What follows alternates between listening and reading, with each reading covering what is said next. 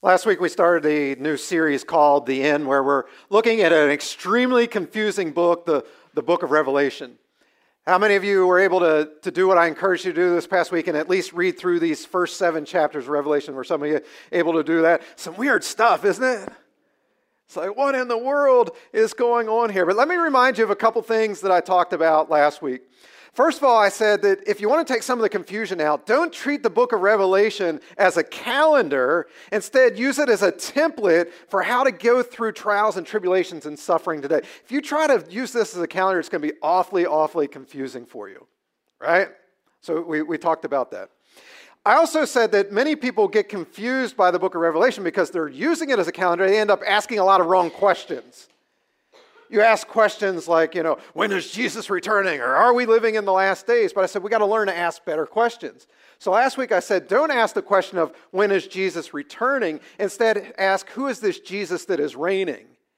Today, I want to give you a different question as well. If you're taking notes there this morning, instead of asking this, are we living in the last days? I should instead be asking, how do I survive today? Because when you're going through pain, when you're going through trials, when you're going through various tribulations in your life, you could not care less about all the end time stuff and what the Bible would call, or what we would call in theology, eschatology. That's the big name for studying the end times. When your marriage is falling apart, when your finances are in bad shape, when you've just lost a loved one, or you just got a bad diagnosis from the doctor, you don't care about all that stuff. You want to know, how do I survive today? And so again, use the book of Revelation not as a calendar, but as this template for how do I survive today. Now, one other thing I want to remind you from last week, and I want to share a story with you to help to illustrate it. I think it was either 5 or 6 weeks ago. It was actually on a Sunday afternoon. I was done my usual afternoon nap that I take on Sundays because I'm always wore out from this. I had just gotten up and I get a text from my sister. And she says, can you teach Brian Pig Latin? Now, Brian is my brother-in-law, her husband, and he's about my age. And I'm thinking, what in the world does my brother-in-law want to know Pig Latin for? But I texted her back, I said, I don't even know Pig Latin. And I just sort of left it at that. But as I'm sitting there then watching whatever sports I was watching, it was bothering me. Why does Brian want to learn Pig Latin? So I texted her back, I was like, why does Brian want to learn Pig Latin? Here, as it turns out, he's a correctional officer at a prison. And he was, I don't know if he was intentionally eavesdropping on a phone call of one of the prisoners or if he was monitoring it or what, but this prisoner was speaking to one of his loved ones using nothing but Pig Latin. And Brian wanted to know, what are they saying? Because he wanted to make sure they weren't doing anything illegal. And see, that's a great illustration of what I shared with you last week. That the book of Revelation was written by this guy by the name of John. He's one of Jesus' followers, one of his disciples. John is in a prison on the island of Patmos in the western part of Turkey, off the coast of Turkey. And he needs to communicate back to these 7 churches that he had started about the love of Jesus and about how Jesus is going to help you to overcome these trials and temptations and struggles and various things that you're going through, all this pain that you're experiencing. But he can't just come right out and say it. That's why he's in prison to begin with, was because he was preaching Jesus. So he has to come up with a sort of a code of how am I going to communicate back to these churches? And that's what we were saying last week, is this imagery that you see in the book of Revelation. It's this code because the Jews and the God-fearing Greeks, they would have gone, oh, he's just talking about the Old Testament there. Remember what I shared with you last week, that 69% of all the verses in the book of Revelation actually are pointing back to something in the Old Testament. But much of it's obscure passages. It's not like pointing back to the 10 Commandments. It's pointing back to these very obscure passages. And again, the Jews would go, oh yeah, I know what he's talking about. The Romans, they would read it and go, what in the world is this rubbish? And they would just sort of pass it aside. But this was John's way of getting around the authorities, like this prisoner that my brother-in-law was guarding. He was trying to get around the authorities. Exact same thing. All right, so with that said, let's jump into it today. We're going to look at the various chapters, chapters 5 through 8 in the book of Revelation. If you want to turn to chapter 5, that's where we're going to start. John is writing and he says this, in the right hand of the one sitting on the throne, I saw a scroll that had writing on the inside and on the outside. And it was sealed in how many places? It was sealed in 7 places. John, he's excited. He knows that this scroll, it's jam-packed with information that he wants to know. But Scripture tells us as we continue to read there that he starts to cry and weep. Because nobody knows what's on the inside, and there's nobody powerful enough to open it up. But then an angel comes to him and says, don't weep, because there is someone that's powerful enough. He is the Lion of the tribe of Judah. Talking about Jesus, the Lion of the tribe of Judah. Jesus, big, fierce, powerful, a lion, a leader. He's powerful enough to do this. But then in sort of a strange plot twist, when Jesus comes out onto the scene, he doesn't come as a lion, he comes as a lamb. And not just any lamb, a lamb that John says looks as if though it had been slain. Now, I shared with you last week sort of an artist's depiction of what John describes here. Let me show it to you again. Look at this. This is how John is picturing Jesus as this lamb. And notice the blood that's dripping down on its chest there. And 7 eyes and 7 horns. This is weird. This is really, really strange. And so I want to give you a picture today of what John is talking about here. Why did he describe Jesus this way? Because it's going to help you. Again, we're going to use the book of Revelation as a template of how to get through your own pain, through your own suffering. And this picture helps to tell you how. Now, to really understand this, we need to understand something in the again, in theology that's called biblical numerology. And basically it means this, that, as Americans, we count numbers, don't we? If there's 5 of something or 10 of something or 1,000 of something, we just say that's how many there is. So we count numbers. The Jews not only counted numbers, but they also weighed numbers.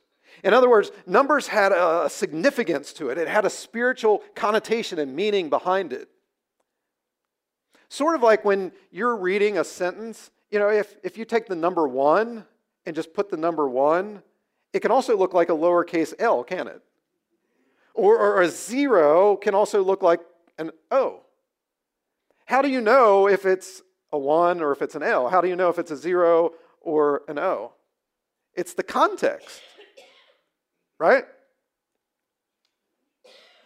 If you see the word little, and there's that little L at the beginning of little, you know that that's an L, not a 1.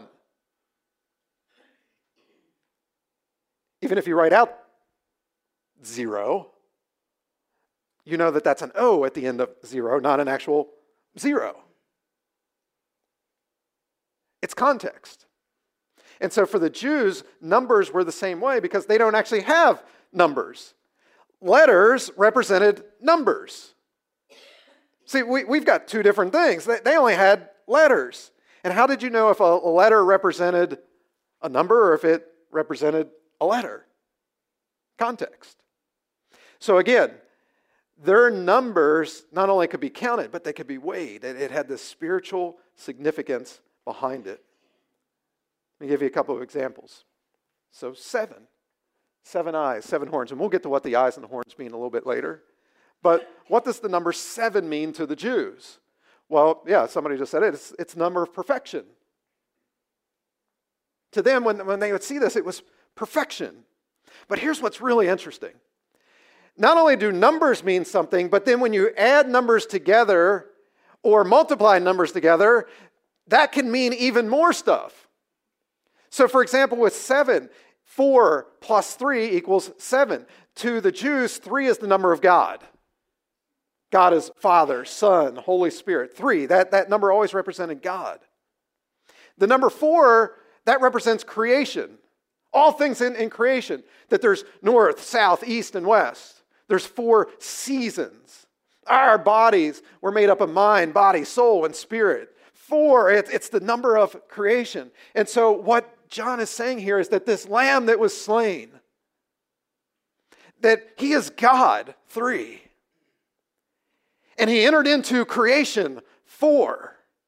And that is perfection.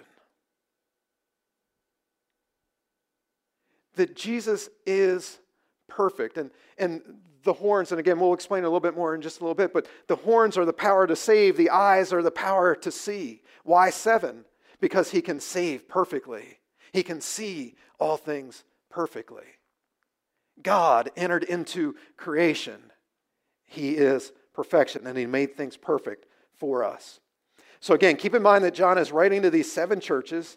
These people are real people going through real problems, real situations. And he says, I want to help you through this because of this lamb that was slain. He can help you. And so today what we're going to do is we're going to give you 7 different principles that you can follow. Gee, most sermons are 3, right? But we had to come up with 7 today. 7 principles that you can follow. And we'll use the book of Revelation as, again, a template for how to do all this. So, number 1 there, if you're going through pain, I must take responsibility for my part in the pain that I'm suffering. You've got to take responsibility. For example, if your marriage is falling apart or it already fell apart, what part did you play in that? You're going, no, I didn't play any part in it. I mean, you don't know what he did. You don't know what she said. It was all their fault. No, it wasn't all their fault. Maybe it was 99% their fault, but there was some part that you played in it. And so you have got to take responsibility for the pain that you're bringing on yourself. And again, this isn't just with relationships. This is every area of life. If your health isn't the way that you want it to be and it's falling apart, why? What part did you play in that? If your finances are in shambles, what role did you play in that? You've got to take responsibility. What did you do to sort of bring this on? Now, to be honest, there's some things in life that you didn't do anything to bring it on. You got hit by a drunk driver, and that's why you're in pain. Somebody robbed you, and that's why you're in pain. You're going, I didn't do anything to deserve this, Gilbert. You know what? You didn't do anything to deserve it. But let me ask you a question. Have you ever done something that hurt somebody else that they didn't deserve it? Have you? Am I the only one? Because I know I have. They didn't deserve the pain that I caused them.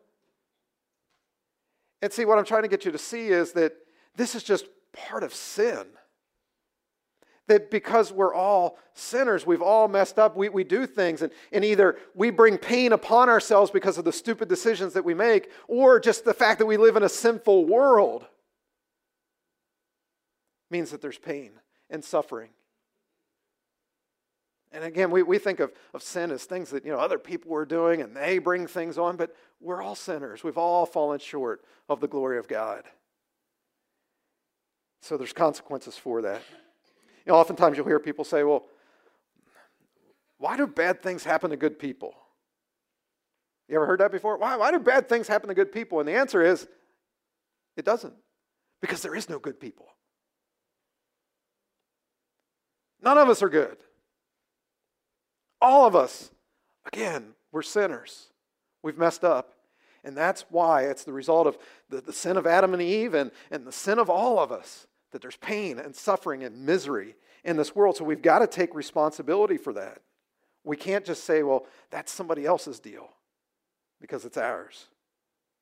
And here's the thing, even if I could answer, why did I get cancer? Why did my car break down? Why did my finances fall apart? Why did my loved one, have to die? It's still actually not helpful to you. Because even if you know the answer, you're still suffering. You still have the pain. And so instead of asking, why do bad things happen to good people, we should instead ask this: who has the power to heal me of my sin? Who has the power to heal me and forgive me of all this pain that I'm going through? Which leads to the 7 horns. Again, those 7 horns that we saw on the screen there, they represent God's perfect power. It's not just power, it's 7 horns. God's perfect power. Again, horns always represent power. And it's this power to save, this power to heal. And so once we've taken responsibility for our own sin, the second thing we need to do is this: I must stop beating myself up. Step one is own your stuff. Own your own junk. Admit that you're a sinner. Admit that you've messed up. But don't live in that. Don't live in the past. So many people, they keep asking questions, it's like, oh man, what if I hadn't gotten drunk that night? What if I hadn't said those words to that person? What if I hadn't taken that risk? What if I hadn't taken that chance? What if I didn't do that foolish thing that night? You ever done that? You ask a lot of what if questions.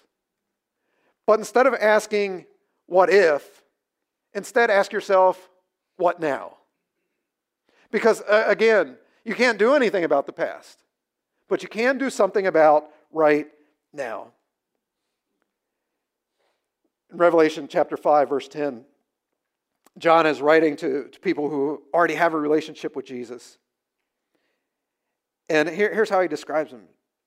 And he's describing you and I. He says, you have made them, you and I, you have made them to be a kingdom and priests to serve our God, and they will reign on the earth. Here's what you need to understand. You are not a sinner in the hands of an angry God. You're a saint in the arms of a loving Father. As we just sang, He is a good, good Father. He loves you.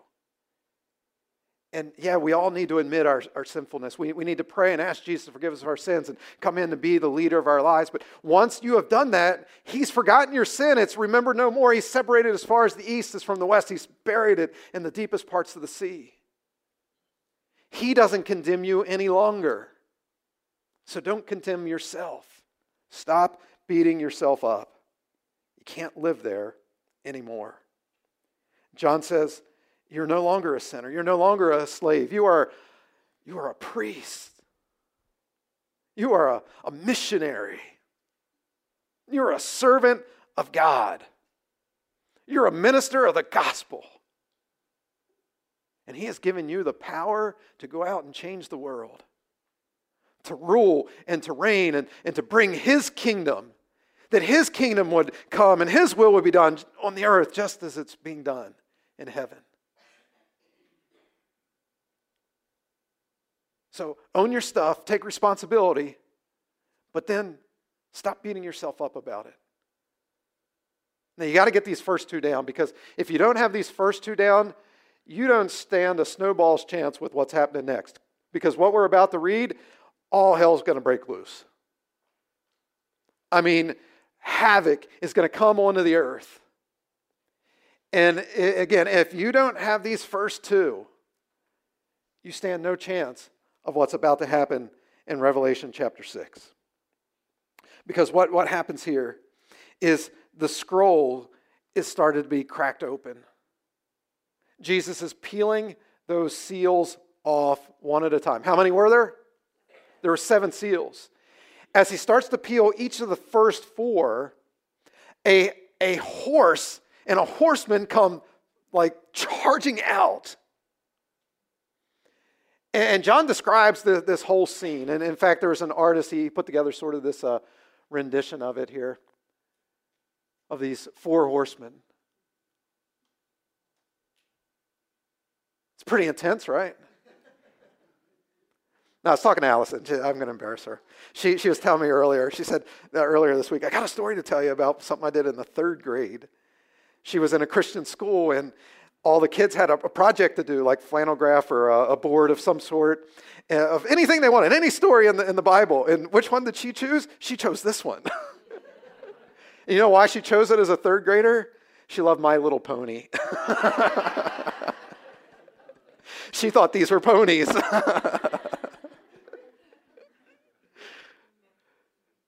These are not ponies. You know what John's describing here? He's describing war. You're going, okay, good. We're in the good stuff now. Yeah, let's crack this open. This is what I came to this series for.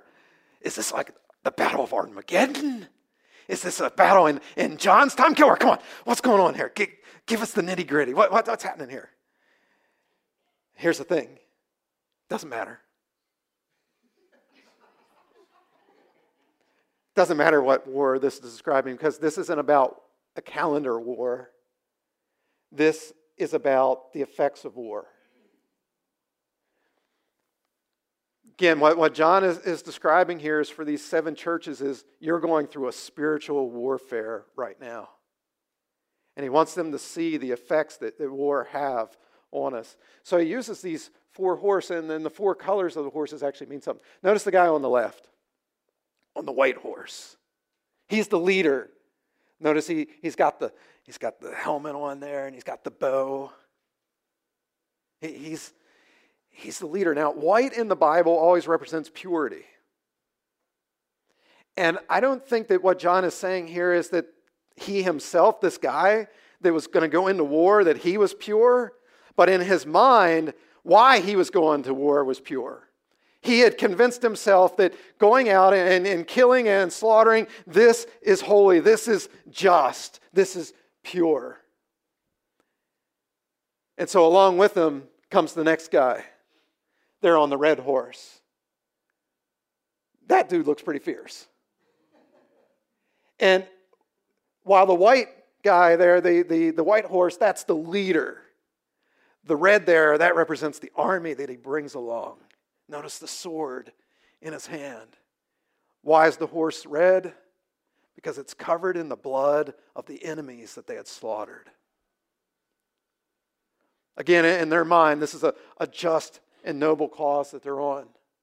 But as John continues to go along, there's the black horse there. And notice in the left hand of the rider, that's a skeleton, in case you can't see that. He's holding scales. And as John describes this scene, he says that this rider is crying out and talking about weighing the wheat. Because there's no money left for the food. You're going, what in the world is this all about? Did you know that it's been estimated that only 10% of people in all the wars of all time actually died in combat? That 90% of the deaths in war take place because of starvation and famine, take place because of exposure to the elements, take place because of the diseases that the soldiers are so susceptible to. And so he's talking about that we're in the midst of this war and the money is run out. And then over on the right side there, the pale horse. Notice who's riding. Death.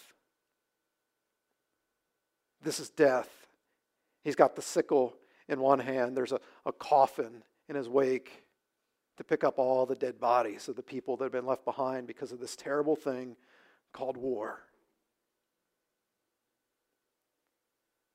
War is very indiscriminate in who it kills. Doesn't matter if you're a man, a woman, a boy, or a girl, a soldier, a civilian, rich, poor, righteous, unrighteous. There is a lot of people that die when there's battle. And again, what John is describing isn't necessarily a physical battle, although there will be a battle in the future. What he's describing is this spiritual battle that you and I face every single day. Because we have a very real enemy called Satan. And Satan is indiscriminate in who he inflicts pain upon. Men, women, boys, girls, rich, poor, righteous, unrighteous. Doesn't matter. Satan wants to kill you. He wants to destroy you. And John, again, he's talking to these people that he loves. And he wants them to know that you're in a battle. You're in a war here. This isn't a Sunday school picnic that we're going to.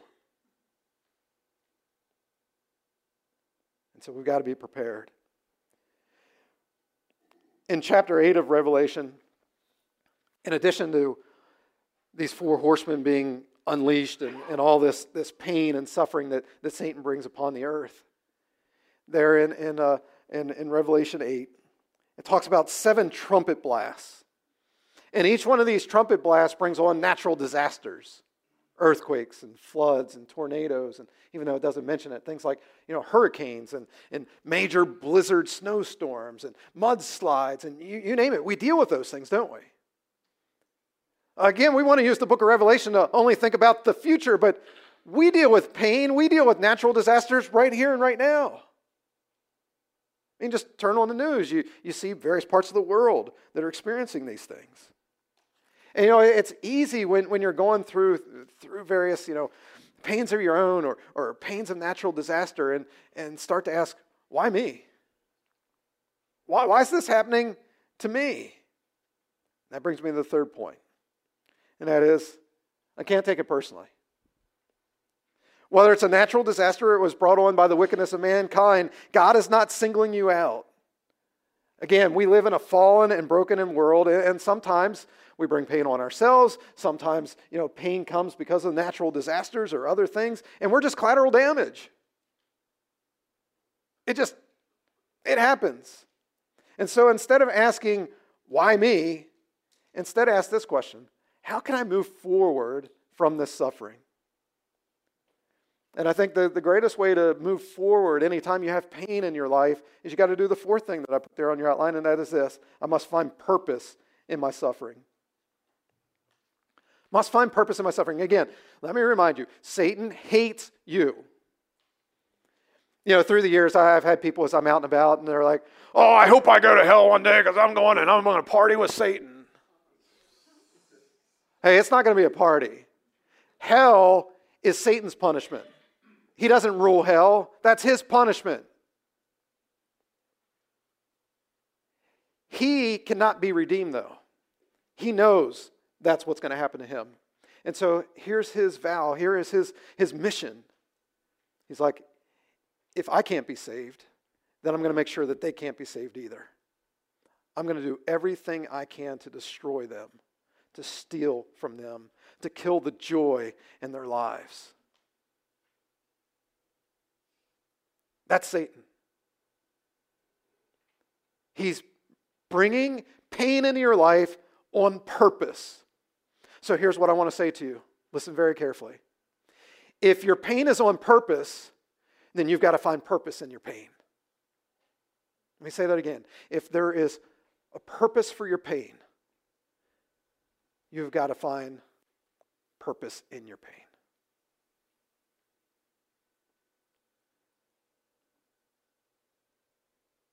You got to find purpose.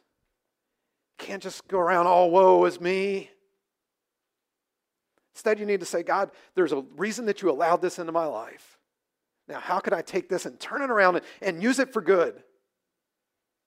My former boss, Rick Warren, he liked to say this, that your greatest ministry is always birthed out of your greatest misery. That's good, right?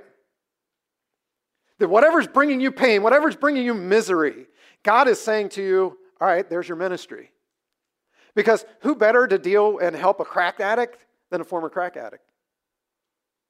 Who better to help somebody that's going through a painful divorce than somebody that already went through a painful divorce and Jesus helped them to come through that and overcome? Who better to help somebody that's going through a bankruptcy than somebody that themselves had gone through a bankruptcy and Jesus helped to turn it around for them? Your greatest misery will always give birth to your greatest ministry if you allow it. If you allow it. John, he's talking in Revelation chapter 6, verses 9 to 10, about how for thousands of years people have suffered at the hands of Satan. And for thousands of years, Satan has been killing even the saints. John writes this. He says, when the Lamb opened the fifth seal, I saw under the altar the souls of those who had been slaughtered because of God's word and the testimony that they had given about him. And they cried out in a loud voice, Holy and true Master, how long before you judge and take revenge on those living on the earth who shed our blood? I mean, these people had every single right to ask, God, when? When will our blood be avenged? And God had every single right to say, I'm not telling you. It will happen. It will happen, but it's on God's timetable. It's his calendar. The closest that we get to an actual answer is in the next verse, verse 11. Here's what happens to those people. It says, each of the souls was given a white robe, and they were told to rest a little longer until all their co-workers, the other Christians, would be killed just as they had been killed. Now, again, white in the Bible always represents purity, and robes represent wealth. It's almost like God is saying to him, be patient, but in the meantime, here's a robe of purity that comes from the wealth of your pain. You're going through something right now. And if you're not going through something right now, something's coming down the road for you. You're going to have some pain. You're going to have some misery. But as followers of Jesus, remember, he has clothed us in purity. And he said, take what Satan meant for evil, turn it around, use it for good. Allow your misery to become your ministry. But as you're doing that, you can't go through this process alone, so you got to do the fifth thing that I put on your outline, and that is this. I must find my community. You know, it's easy to go through pain and think, I'll just handle this myself. Or to think, you know what, nobody else understands what I'm going through. This has never happened to anybody else. I'm the only person ever.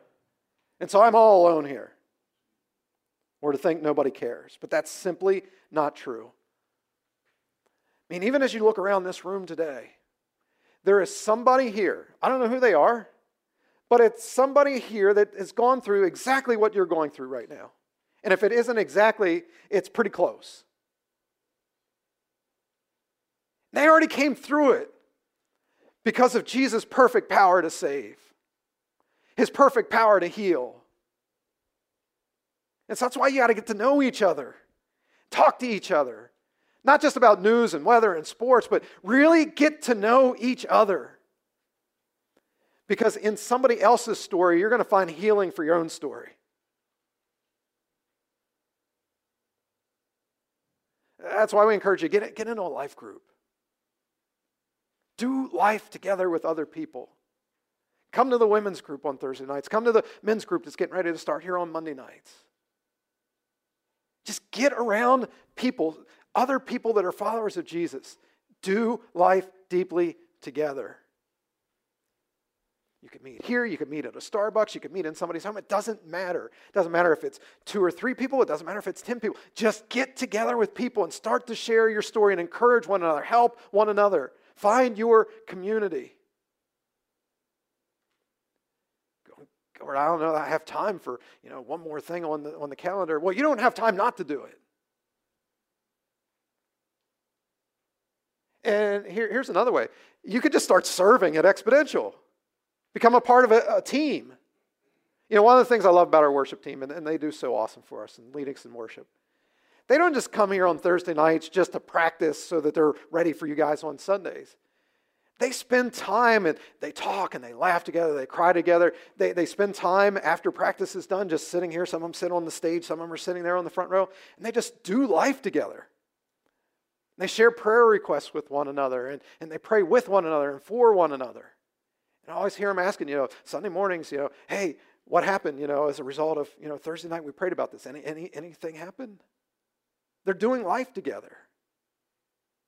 And then you can do that. It's not just worship team, First Impressions team, children's ministry. Just start serving amongst people. And as you're serving alongside them week after week and year after year, you can't help but just to grow closer, to do life. So again, a big part of surviving your pain is finding community. Number 6 then, I must release my right to revenge. Earlier we read about, how there were great multitudes crying out to God, God, why are you allowing the people to get away with this? They inflicted pain on me. God, when are you going to inflict pain on them? Let me just say this. Just because God hasn't done something yet doesn't mean he isn't going to do it. There'll come a time for all that. In fact, John describes what that scene will look like in the future judgment.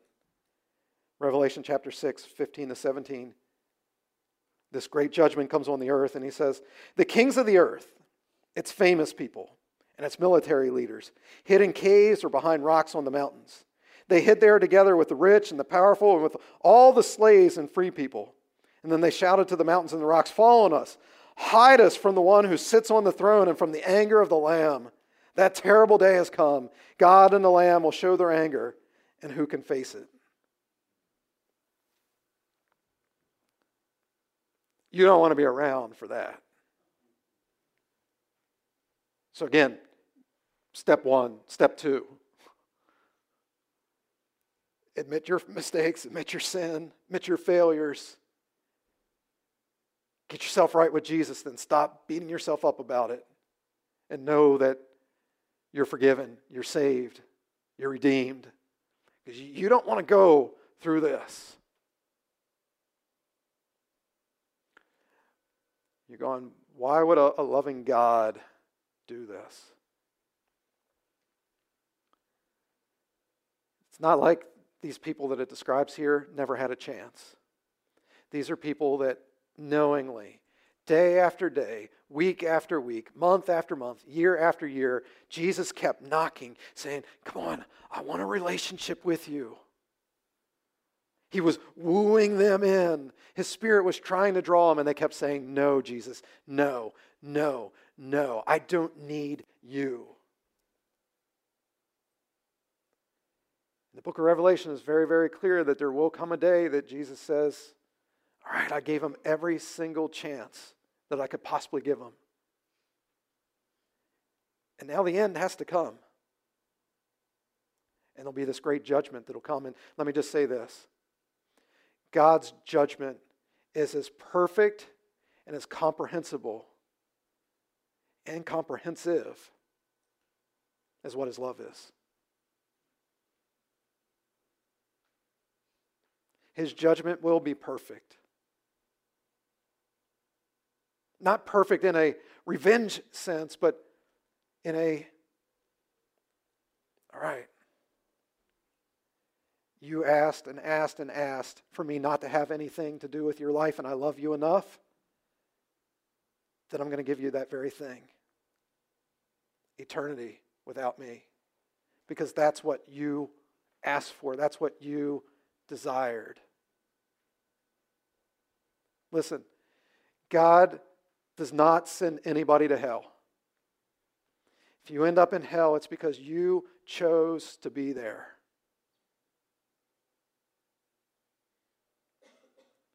And the judgment will be fierce. Again, we don't want that. But here's what you need to understand. Judgment and revenge, that's God's responsibility, not yours. His judgment and revenge, it'll come in His time, and it'll come in His perfect way. Your job with the people that have hurt you is to love them, to pray for them, to forgive them. So if you're going through pain and it was brought on by somebody else, give up your right to revenge and realize that God will bring that on at the perfect time if need be. Number 7. I must remember that I am remembered. Must remember that I am remembered. In Revelation chapter 7, there's a scene. This is a prophetic scene of the future where there's these 4 huge angels, and they're ready to come and just wreak havoc on the earth, to bring judgment on the earth. But then another angel comes and says this, wait, this is verse 3, wait, don't do anything yet. Hurt neither earth nor sea nor trees until we have placed the seal of God upon the foreheads of His servants. Now you've probably heard of another mark that'll go on people as well, haven't you, with the book of Revelation? The mark of the beast. 666. You're going, okay, good, we're going to get into that now. No, that's next week, okay? Because today I want to talk to you about this more important mark. Forget about 666, that we don't even have to deal with that as followers. I want to give you this more important seal. It's the seal of the Holy Spirit that is put upon followers of Jesus. The very moment you pray and you ask Jesus to forgive you of your sins, to come in and be the leader of your life, He sends His Spirit to live inside of you, but you are also marked with the Spirit. You don't understand how many times Satan and his legion of demons have wanted to destroy you and kill you, and they got right up close and were ready to do it, and the seal stopped them. And God said, that's one of mine. Don't you dare lay a finger on that one there. Now, does God sometimes allow some pain and suffering in our lives? Yeah. But pain and suffering is always to strengthen us and increase our faith.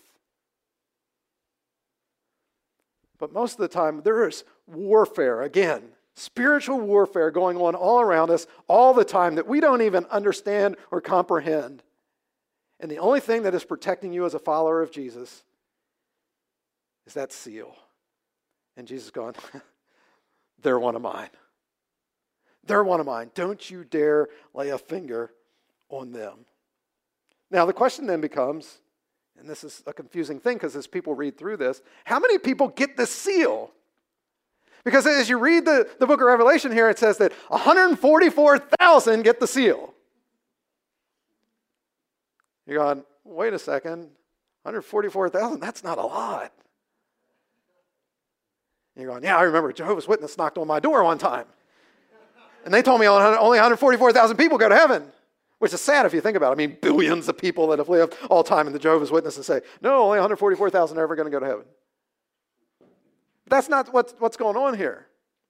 Who is John writing to? Who's he writing to? These 7 churches that were suffering, right? They're going through some painful times. And they have thought that where's God? Where's God in all this? Why are we going through this pain? Does he even remember us anymore? Does he even know that we're here? And so John, he has to somehow, in this code that he's using, let them know that God's love is big and God's love is wide and God will never, ever leave you. He'll never forsake you. And he needs to do this like in all caps, bold print, italicized, in red with like 10 exclamation points at the end of it. Here's the problem. This is 95 AD. Word processors haven't been invented yet. You can't bold something. In fact, the Greek and Hebrew doesn't even have punctuation. You can't even put an exclamation point. So how can he get this through to them that in the midst of all this letter, like, man, here is something I really, really want you to get. That it just screams and leaps off the pages at him. How can he do it? He's like, I'll use a number. Now remember, we count numbers. They did what? They weighed numbers. That there's spiritual significance to every single number. What was 7? You remember 7? Perfection. What was 3? God, and 4 was creation. So you add those together. 3 plus 4 is 7. That when God entered into creation, it's perfection. It brings perfection in our lives. 3 times 4 is, yeah, some of you are like taking your shoes off. Yeah, it's 12. 12 in Scripture always represents the people of God. So when God, 3, came into the creation, 4, it creates this, all of God's people. So where do we see 12 in Scripture? The Old Testament, 12 tribes. New Testament, 12 disciples. Let's do something fun if you can do this in your head. 12 times 12 is? Very good. You're a smart crowd. 144. The number 1,000 in Scripture always represents the multitudes. 144 times 1,000 is 144,000. What John is trying to communicate to him here is this, that God in his perfect love comes into God's people, not just some of God's people, not just 12 or 12, but 12 times 12, and not even just 12 times 12, but times the multitudes. That God remembers everybody. And he's trying to say this to those 7 churches. God remembers you. He sees your pain. He sees your hurts. And I want to say the same thing to you guys, Exponential. I don't know what you're going through today, but God has not forgotten you. He knows who you are. He knows your pain. He knows your name even. In fact, Scripture says he knows the very numbers of hairs that are on your head, which for some of us it's easier for him to count than others. But that's God. God is a big, big God. And he knows you, and he cares about you. So don't ever think that he doesn't. And so that was just John's way of sort of in all caps, bold, punctuated, saying, God never will leave you. God will never forsake you. If you'll go through these 7 steps that we talked about today, I believe that your faith will be strengthened. You see, the goal of life isn't to reduce our pain. The goal of life is to strengthen our faith. And sometimes in order to be strengthened, we need the pain to come into our lives. Sort of like this. I've used this illustration before, but if you go to the gym and you just take the bar, you don't even put any weights on the end. You're you're just like pumping the bar up and down, up and down, up and down. You're like, yeah, look at me. Well, nobody's impressed by that. I mean, for me, I'm pretty small. Actually, just doing the bar may be something, but right? But people aren't impressed when you're just doing the bar. You know what people are impressed by? When you load that baby up, you pick it up and you push. And it's through that resistance, that's how you build muscle. And see, our faith is the same way. It's when we push through the pain, when we push through the resistance, that our faith is built. That's why the Apostle Paul at one point said, consider it pure joy, my brothers, whenever you face trials of many kinds, because the testing of your faith develops perseverance, and perseverance must finish its work so that you may be mature and complete, not lacking anything. How many of you don't want to lack for anything? No. He says, you got to push through the pain. Consider it pure joy when you face trials of many kinds.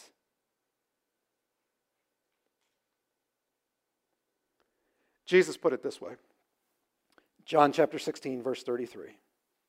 He said, in this godless world, you will continue to experience difficulties. But take heart, I've conquered the world.